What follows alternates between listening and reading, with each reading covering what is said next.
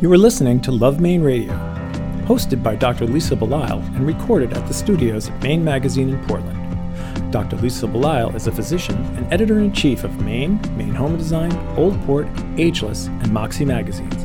Love Maine Radio show summaries are available at lovemaineradio.com, grownupgirl.com, where you can get personalized guidance and encouragement for growing a simple yet vibrant life through free advice, workshops, and mentoring programs with local experts.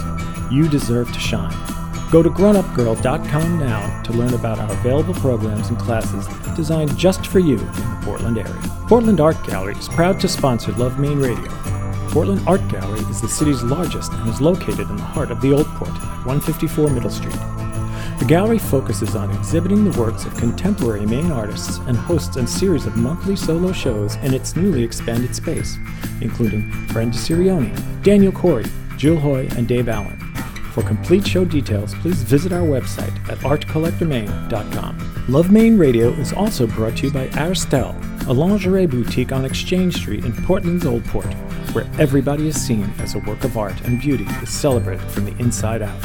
Shop with us in person or online at aristel.com. Christy Gardner is a retired Army veteran who was injured overseas in 2006. After recovering from a brain injury, she is now the co-captain of the U.S. women's para ice hockey team. Thanks for coming in today. You're very welcome. And also thanks to Moxie, who is your companion dog, who is taking a little nap in the corner now. Right, patiently waiting. Patiently waiting, yeah. Well, she was the star of the show a few minutes ago. Everybody here in the office was pretty excited to see her. Yeah, they were joking about getting an office dog, so I might have to bring a puppy next time. Yeah, you may have to. Do you find that that's often the case, that, you know, that she shows up on the scene and everybody It's very hit or miss.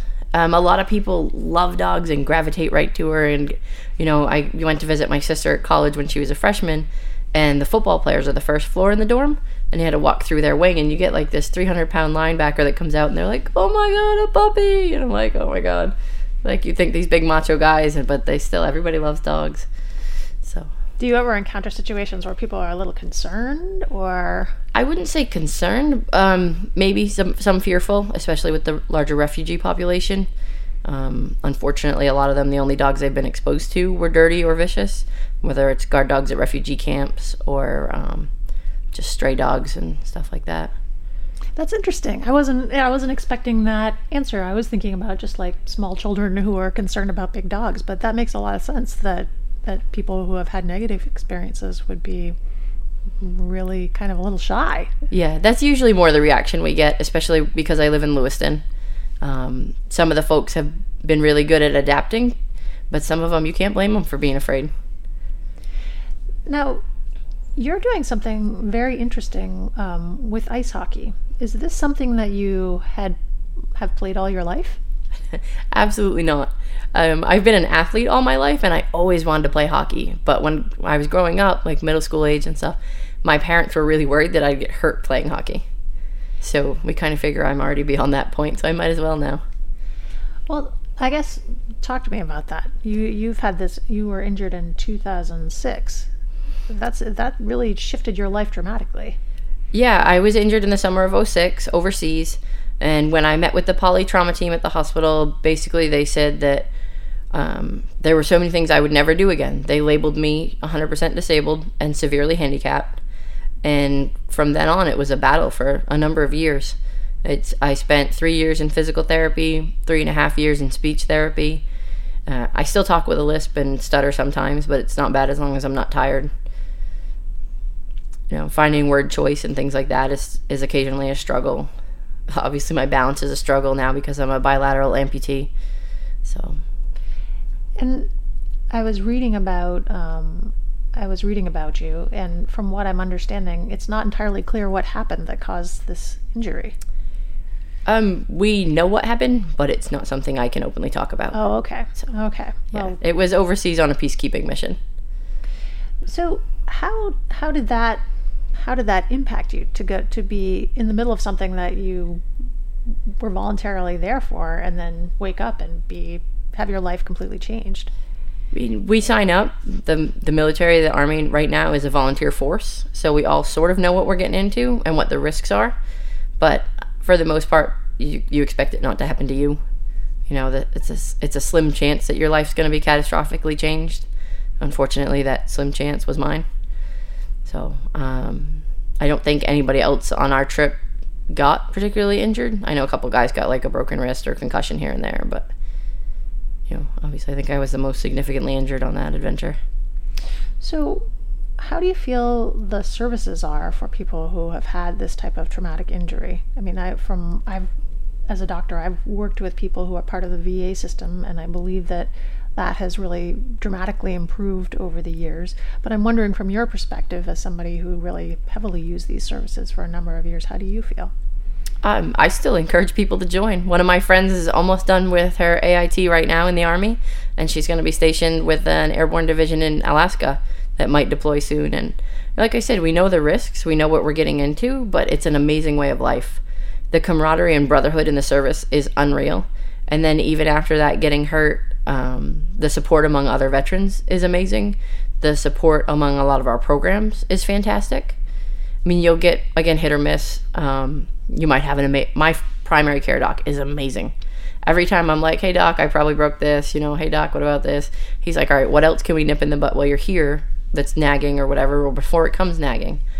But then of course you get other people, it's like a battle to get an appointment, and services are delayed, or you've got to fight for what equipment you need. So it depends a lot on the people who are there, who are passionate about their job. And I think you find that almost anywhere in life.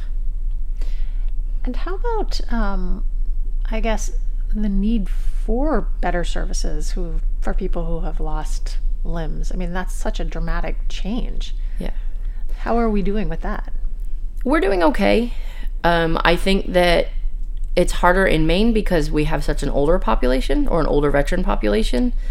There are very few veterans my age group at the VA. There are very few females my age group at the VA, or females in general. So going up to physical therapy, coming off bilateral leg amputations, they basically had me walk back and forth for 20 minutes with a TheraBand around my ankles and said, okay, you're good. And I was like, you're kidding, right? I come all the way here for this? I'm an athlete. I was in the Army, and I met the male PT standards because I never wanted anybody to look at me and say, you're only here because you're a girl or whatever. I always wanted to be the best I could. So to come home and be injured, I still want to push those limits. You know, at least it doesn't hurt now when I stub my toe. Why can't I jump around more? Why did you decide to join the military in the first place, and why be a military police officer? I don't know. I guess I've always just been driven. I like to be outdoors and active, and I really don't sit still well at all. So an office job is not for me. But my grandfather and my uncles were in the Marines. I have a couple cousins that joined the Navy about the same time I joined the Army. So it's kind of a family thing. A lot of us have served. It just seemed like a great career option to me. I mean, they do take good care of us, including apparel. You know, you get issued what you're going to wear. You get issued a place to live. You get issued everything you need. So there's not really a whole lot to worry about other than to do your job. And what was it about being in the military police that appealed to you? Just that outdoor active thing. The other offers they gave me were like nurse or admin or, you know, reception type jobs. And it's just, sitting still like that is just not for me. So I figured at least being a military police is similar to being regular police. You're foot patrolling, you're checking buildings, clearing houses, responding to calls. So it's a much more active job. It also seems like it would require some certain amount of bravery. I mean, you're not only did you volunteer to show up for the military, but you also went into a particularly dangerous part of the military. Yeah, I'd say so. I mean, we never get calls to come to parties, that's for sure.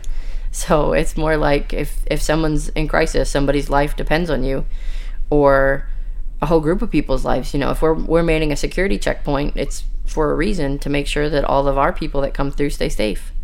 And I wanted to be able to help ensure that. I never wanted to have to worry for people. I wanted them to be able to do their job safely while I had their back. How have your parents responded to this change in your life? I'm just thinking about I have brothers and sisters who have all been in the military, and we had at one time 3 or 4 serving in the Middle East, and when they all came back, my mother breathed a huge sigh of relief. And if that had been different, I know that would have really impacted her significantly. Yeah, I do believe it was harder on my parents than it was on me. I know that my dad cried about it when I lost my legs, and that really, really bothered him. I actually lost 2 fingers early in my career, and that was a bigger deal to my mom. You know, losing my pinky was a really big deal to her. She said because her baby wasn't whole anymore. You know, as a parent, you want to be there to protect your child, and she couldn't, so it really, really bothered her a lot. I think now that I'm as active as I am, it doesn't bother her nearly as much. They had the opportunity, my mom and some family, to come out and watch me run last summer. So I was able to sprint and set a couple records that way, and just to excel athletically now. And so for them, it's been good to see me thrive again. Well, tell me about that. I mean, as somebody who has always been an athlete, how did you need to shift your mindset in order to continue to be an athlete?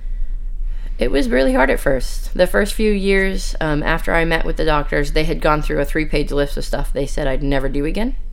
You know, ride a bike, live alone, bathe alone. I wasn't allowed to swim because if I had a seizure, I'd drown, and that kind of stuff. So I was really limited, and I kind of believed the doctors that those were my limitations and that was going to be my life now. And then this other veteran kept bugging me at the hospital. It's an older gentleman with a service dog, and we kind of met because of the dogs. And he kept saying, come to this thing with me, come to this thing with me. And it was all these sports events. And I was like, they just told me I'd never do any of that again. I don't want to come watch somebody else do it. And finally I said, you know, like, if I come with you, will you shut up and stop bothering me? And so, of course, he said yes. So I went, and it turned out it was all these disabled veterans that were water skiing and kayaking and being active outdoors again. And that was a major turning point for me. From then on, it was kind of like, well, let's, you know, we broke that limit. Let's challenge the rest of them and see where I end up. So basically, I've broken every barrier they set for me at the hospital. I'll never wiggle my toes, but it's not really a big deal. What was the first thing that you embarked upon? Was it the running? What was the first athletic endeavor? Water skiing. So I'm not supposed to be in the water or be active. And why not be active on the water? So yeah, I got up. They had a boom off the side of the boat, and they had me hold on to that. And right off the first try, up we went. So did you water ski before? No, never. So you went from doing something that you had never done before to taking on this new activity with a body that you had shifted in your life. That must have felt kind of weird. Yeah, it was pretty crazy. I mean, especially because the doctors and everyone had said, you'll never do this, you'll never do that, you'll never do this. And then right away it was like, bam, success on the first try. So it really kind of set the tone from there. So why do you think that you, and I don't know that you can even know this, but why do you think that you got this list in the first place? Where did this come from? Is this their experience based on other veterans who have gone through similar circumstances? I'm not sure if it's based on what they've seen in the results of others or if it's based on their own assumptions, because I've met so many people since then that said doctors told them they'd never do this, that, or the other thing as well, and here they are doing it. I think it's a big problem in our medical community that they assume that because it won't be done exactly the same way that you can't do it.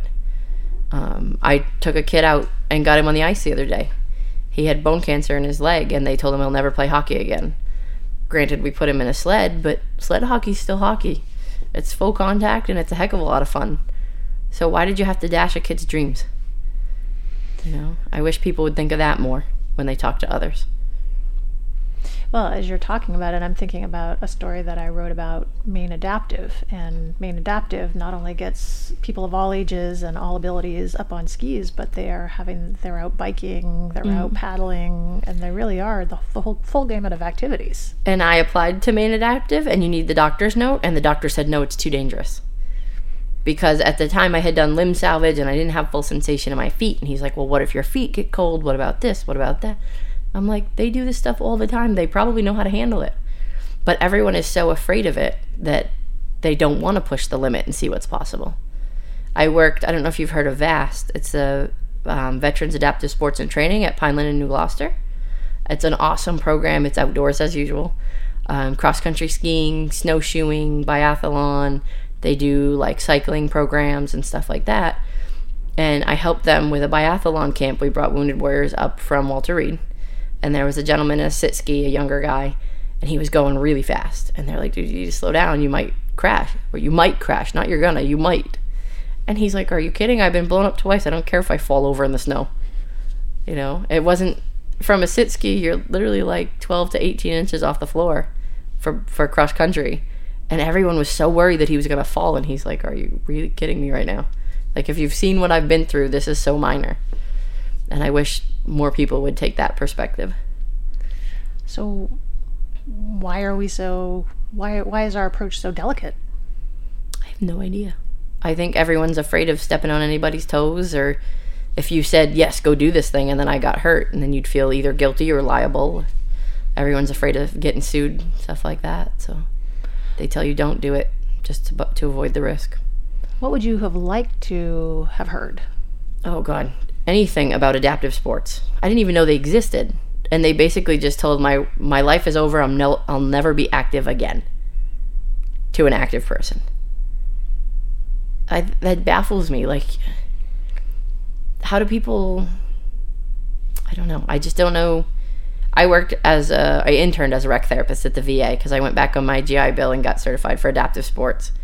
And I was working at the hospital, and I had my credentials on once when I went to an appointment, and the practitioner said, oh, you work here now? What do you do? And I said, oh, I'm working in rec therapy. And they go, oh, what's that? I'm like, my God, you're the people that are supposed to refer people to us. So I don't even think that it's that we need more support or we need more programs. We need more awareness. Because now that I've gotten into the field, I found out there's literally hundreds of adaptive sports out there for all ability levels, whether it's cognitive, physical, anything. There's so much out there to offer people that the world just doesn't know about. But it seems strange to me that we don't have a greater awareness about this because the Paralympics occur right after the Olympics. So you have something that is international that's going on. Where would these people all come from, I guess, if there wasn't already something set in place? Yeah. Unfortunately, there's not a lot of funding, and a lot of the adaptive sports are run by nonprofits, so there's not a whole lot of marketing.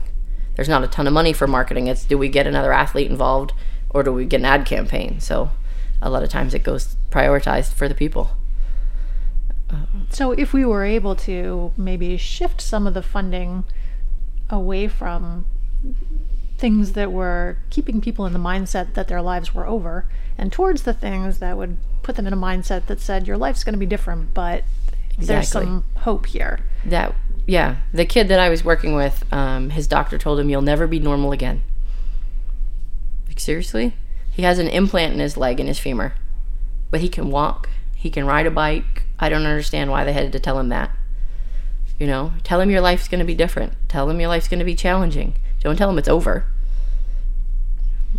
It is a delicate balance, because I was just thinking about a conversation I had with a woman who works in hospice, and she said that on the flip side, patients who have been told by their doctors that there's hope that they could live anywhere for up to 5 years, and then they find themselves in hospice, they get angry about that piece. Yeah. So, you know, it's a funny line to have to walk. You know, you want to give hope, but you don't want to give too much hope.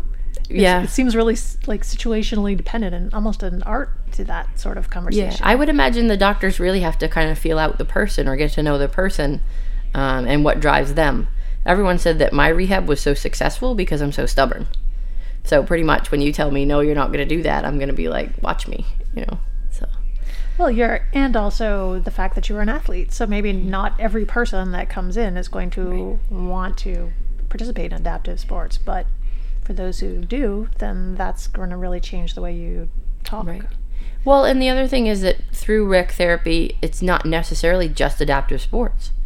The rec therapy department at the VA has cooking, arts and crafts, a wood shop. Like, there's so much to do to stay busy, and they consider it therapeutic activities because you keep your mind engaged, keep your body engaged. Maybe if you had a stroke and you have an arm deficiency, you can start working on some of those motor skills in the shop. Programs like that. So it's really all encompassing in adapting life. Yeah, I think that is important, because I mean, having been to physical therapy, if I was given something to do that seemed like it had a point to it, then probably it would mean more to me. Exactly. we could meet the same therapeutic goals through certain sports activities as you could through sitting in the therapy room doing little baby exercises that you know you're not going to do at home. They always give those home activities, and I have yet to meet a person that actually does them.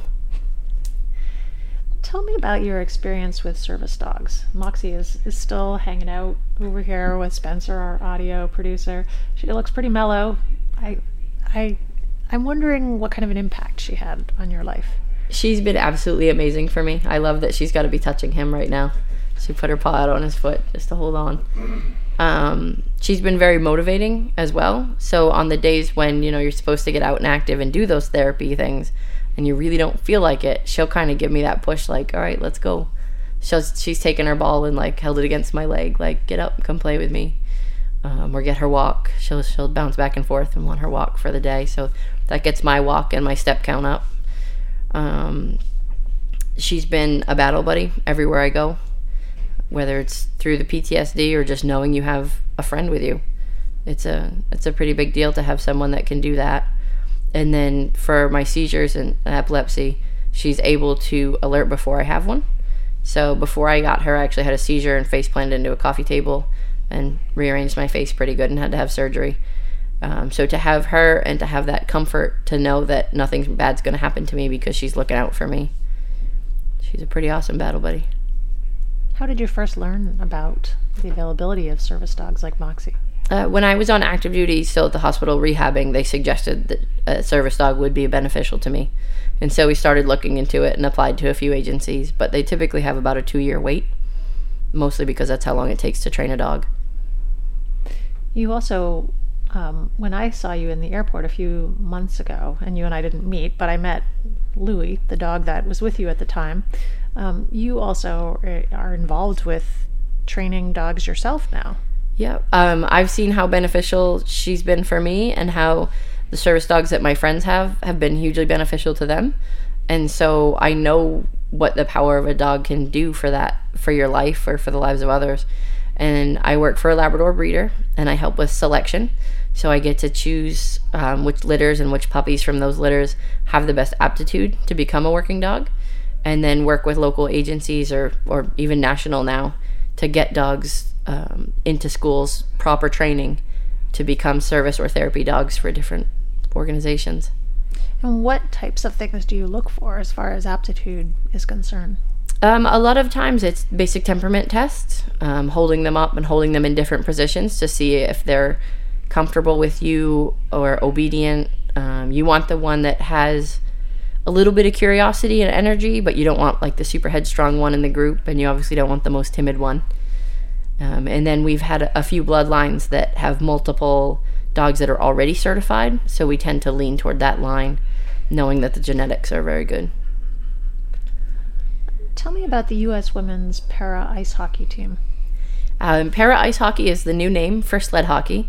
It is a Paralympic sport, although the women's side is not yet participating in the games. The men are over there right now getting ready, so hopefully they bring home another gold in a week or two. But for the women, we're headed over to the Czech Republic in May for Worlds. We are the defending world champions, so hopefully we can take that back again, beat Canada. But para ice hockey is basically seated full checking ice hockey. Even the women's side is full checking. So you get 2 short little sticks with spikes on the back end that you push like ski poles, and then you flip down and puck handle with the other end where there's a blade on it. We skate with 2 hockey skate blades basically bolted underneath our butts, and you balance on that, and that's how you get around. How much time did it take to learn how to do that type of hockey? Oh, I was probably awful my entire first year.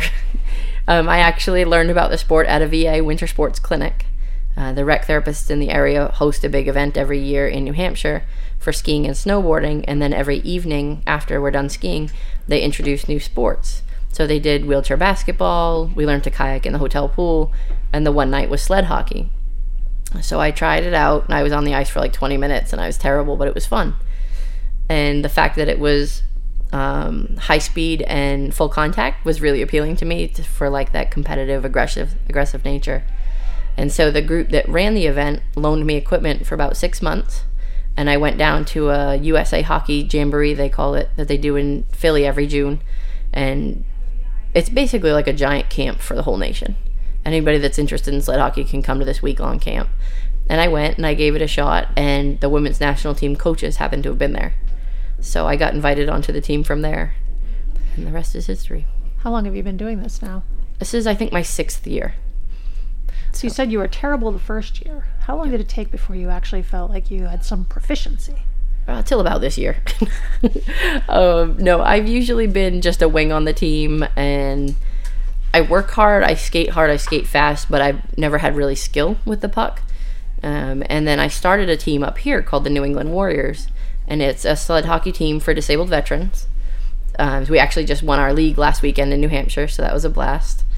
But working with the guys and having to be a role model for them has helped my puck handling skills, because I spend most of the game chasing the puck and feeding passes to them and then going and getting it back and trying again and things like that. So it's really helped my confidence with the puck as far as passing and shooting and things like that.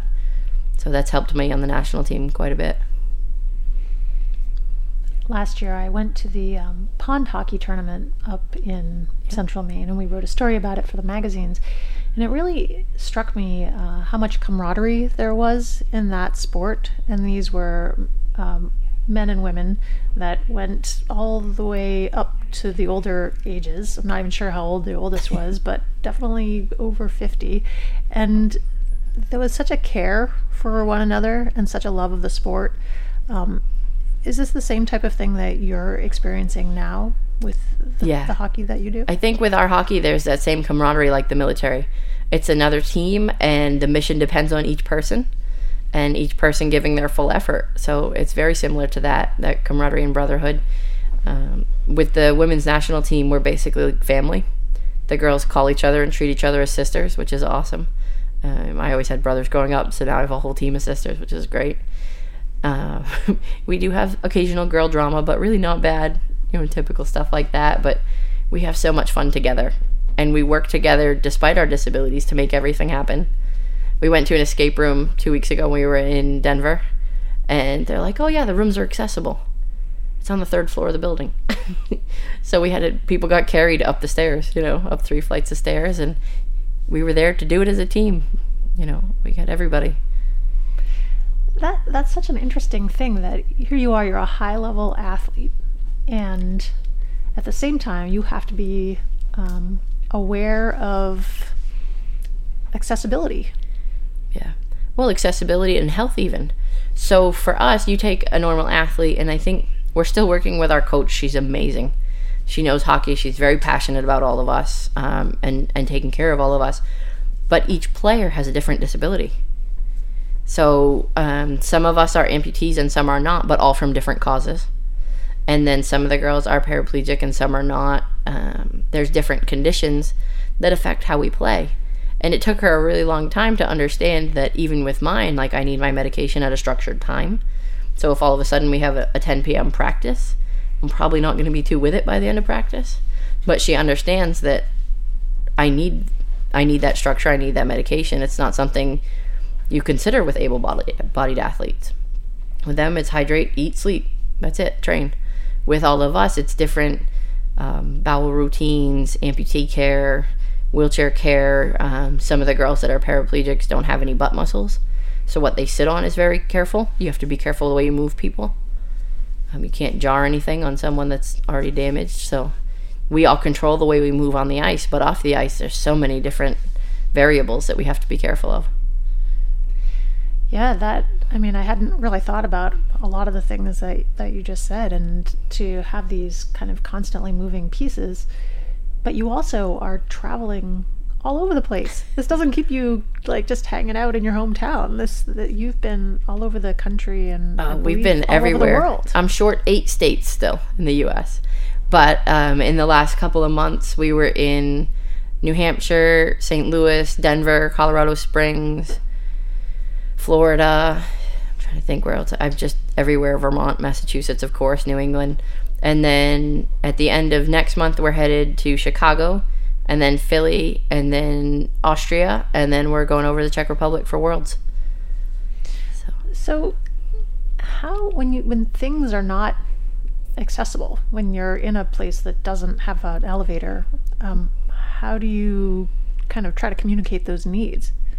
We're all pretty good at going with the flow. It's funny because you'll get new people on the team that haven't traveled much, and they're used to the ADA and where the curb cuts and where the ramps and where's the elevator.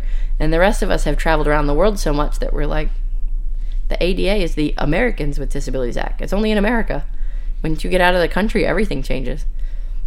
And so we're all just used to going with the flow, whether it's access problems with the dogs, access problems with wheelchairs. It's amazing how many places we go that have stairs, and you'll see everybody like crawling up and throwing each other's wheelchairs up the stairs, and we make it happen. The girls are really good at adapting. So as we're talking, I'm thinking about younger people who are either born with different abilities or have cancer and they need to have an amputation. And I'm thinking about how inspiring it would be to meet somebody who has been dealing with this and working through these issues. Yeah, we love meeting with folks on our team weekends. Whenever there's anybody in the community, they get invited out and they're welcome to come meet the team and stuff like that, because it is true. We meet so many people whose parents, like the doctors, aren't sure how hard to push the kids. And I've met kids that have so much more potential than they're currently functioning at because everyone's too afraid to push. Or, not to say helicopter parents, but I'm sure you've heard the term. And it's amazing how many kids could be much more independent if the parents just pushed them a little bit. Some of the girls, or most of the girls on the team, have really been pushed their whole lives, and that's why they've been able to achieve an elite level. Push you out of your comfort zone. So if you had any advice for parents of children who are trying to figure out how to negotiate the world? Just to try to not be so afraid of everything. Give it a shot. You haven't really got that much to lose at that point. You've already become damaged. Like me trying hockey, my parents thought I'd get hurt. I can't do it. It's dangerous. So, I did a Tough Mudder this fall, and someone asked me, how many bones are in your skeleton? And I was like, I don't know, 206, 208, something like that. They're like, no, how many are in yours? And I was like, wow, I never even considered that. Turns out I only have 150 of them left. But, you've come to a point where challenging what you have left is better off, or would leave you better off than being too afraid to risk it. So I wish that more people would just try a little harder in life in general. I think everyone, disabled or not, can apply that to their lives, just to push themselves a little bit more, see what they're capable of. I've been speaking with Christy Gardner, who is a retired Army veteran who was injured overseas in 2006 after recovering from a brain injury. She is now the co-captain of the U.S. women's para ice hockey team, and she's here with her service dog, Moxie. I appreciate all the work that you're doing, and it's really an inspiring thing that you've come here to talk about today, so thank you. You're very welcome. Just try to be stubborn. It's worked out in my favor. Dr. Zach Mazzoni, DO, created Dayspring Integrative Wellness in Bath, Maine, with the belief that true health comes from building healthy relationships with your community, with your doctor, and with yourself. As a board-certified family and integrative medicine physician, Dr. Mazzoni and the whole staff at Dayspring are committed to supporting your wellness journey by providing integrative family medical care, osteopathic manipulation, herbal and lifestyle consultations, counseling, and wave therapy. Dayspring offers an innovative membership-based model of healthcare that gives you time together with Dr. Mazzoni to build a personalized wellness plan based on your health goals. Daily access for acute appointments is available, and you can even schedule a secure video conference call in the privacy of your own home. I know Dr. Zach and his family, and I believe strongly in the personalized whole-person approach to health that he provides. This is why I am encouraging you to find out more for yourself by visiting dayspringintegrativewellness.com or by calling them directly at 207-751-4775. Dayspring. Wellness the way it should be. Love Maine Radio is brought to you by Maine Magazine, Aristelle, Portland Art Gallery, Art Collector Maine, GrownUpGirl.com, and by Dayspring Integrated Wellness. Our editorial producer is Kate Gardner. Our assistant producer is Shelby Wasick. Our community development manager is Casey Lovejoy. And our executive producers are Andrew King and Dr. Lisa Belisle. For more information on our production team, Maine Magazine, or any of the guests featured here today, please visit us at lovemainradio.com.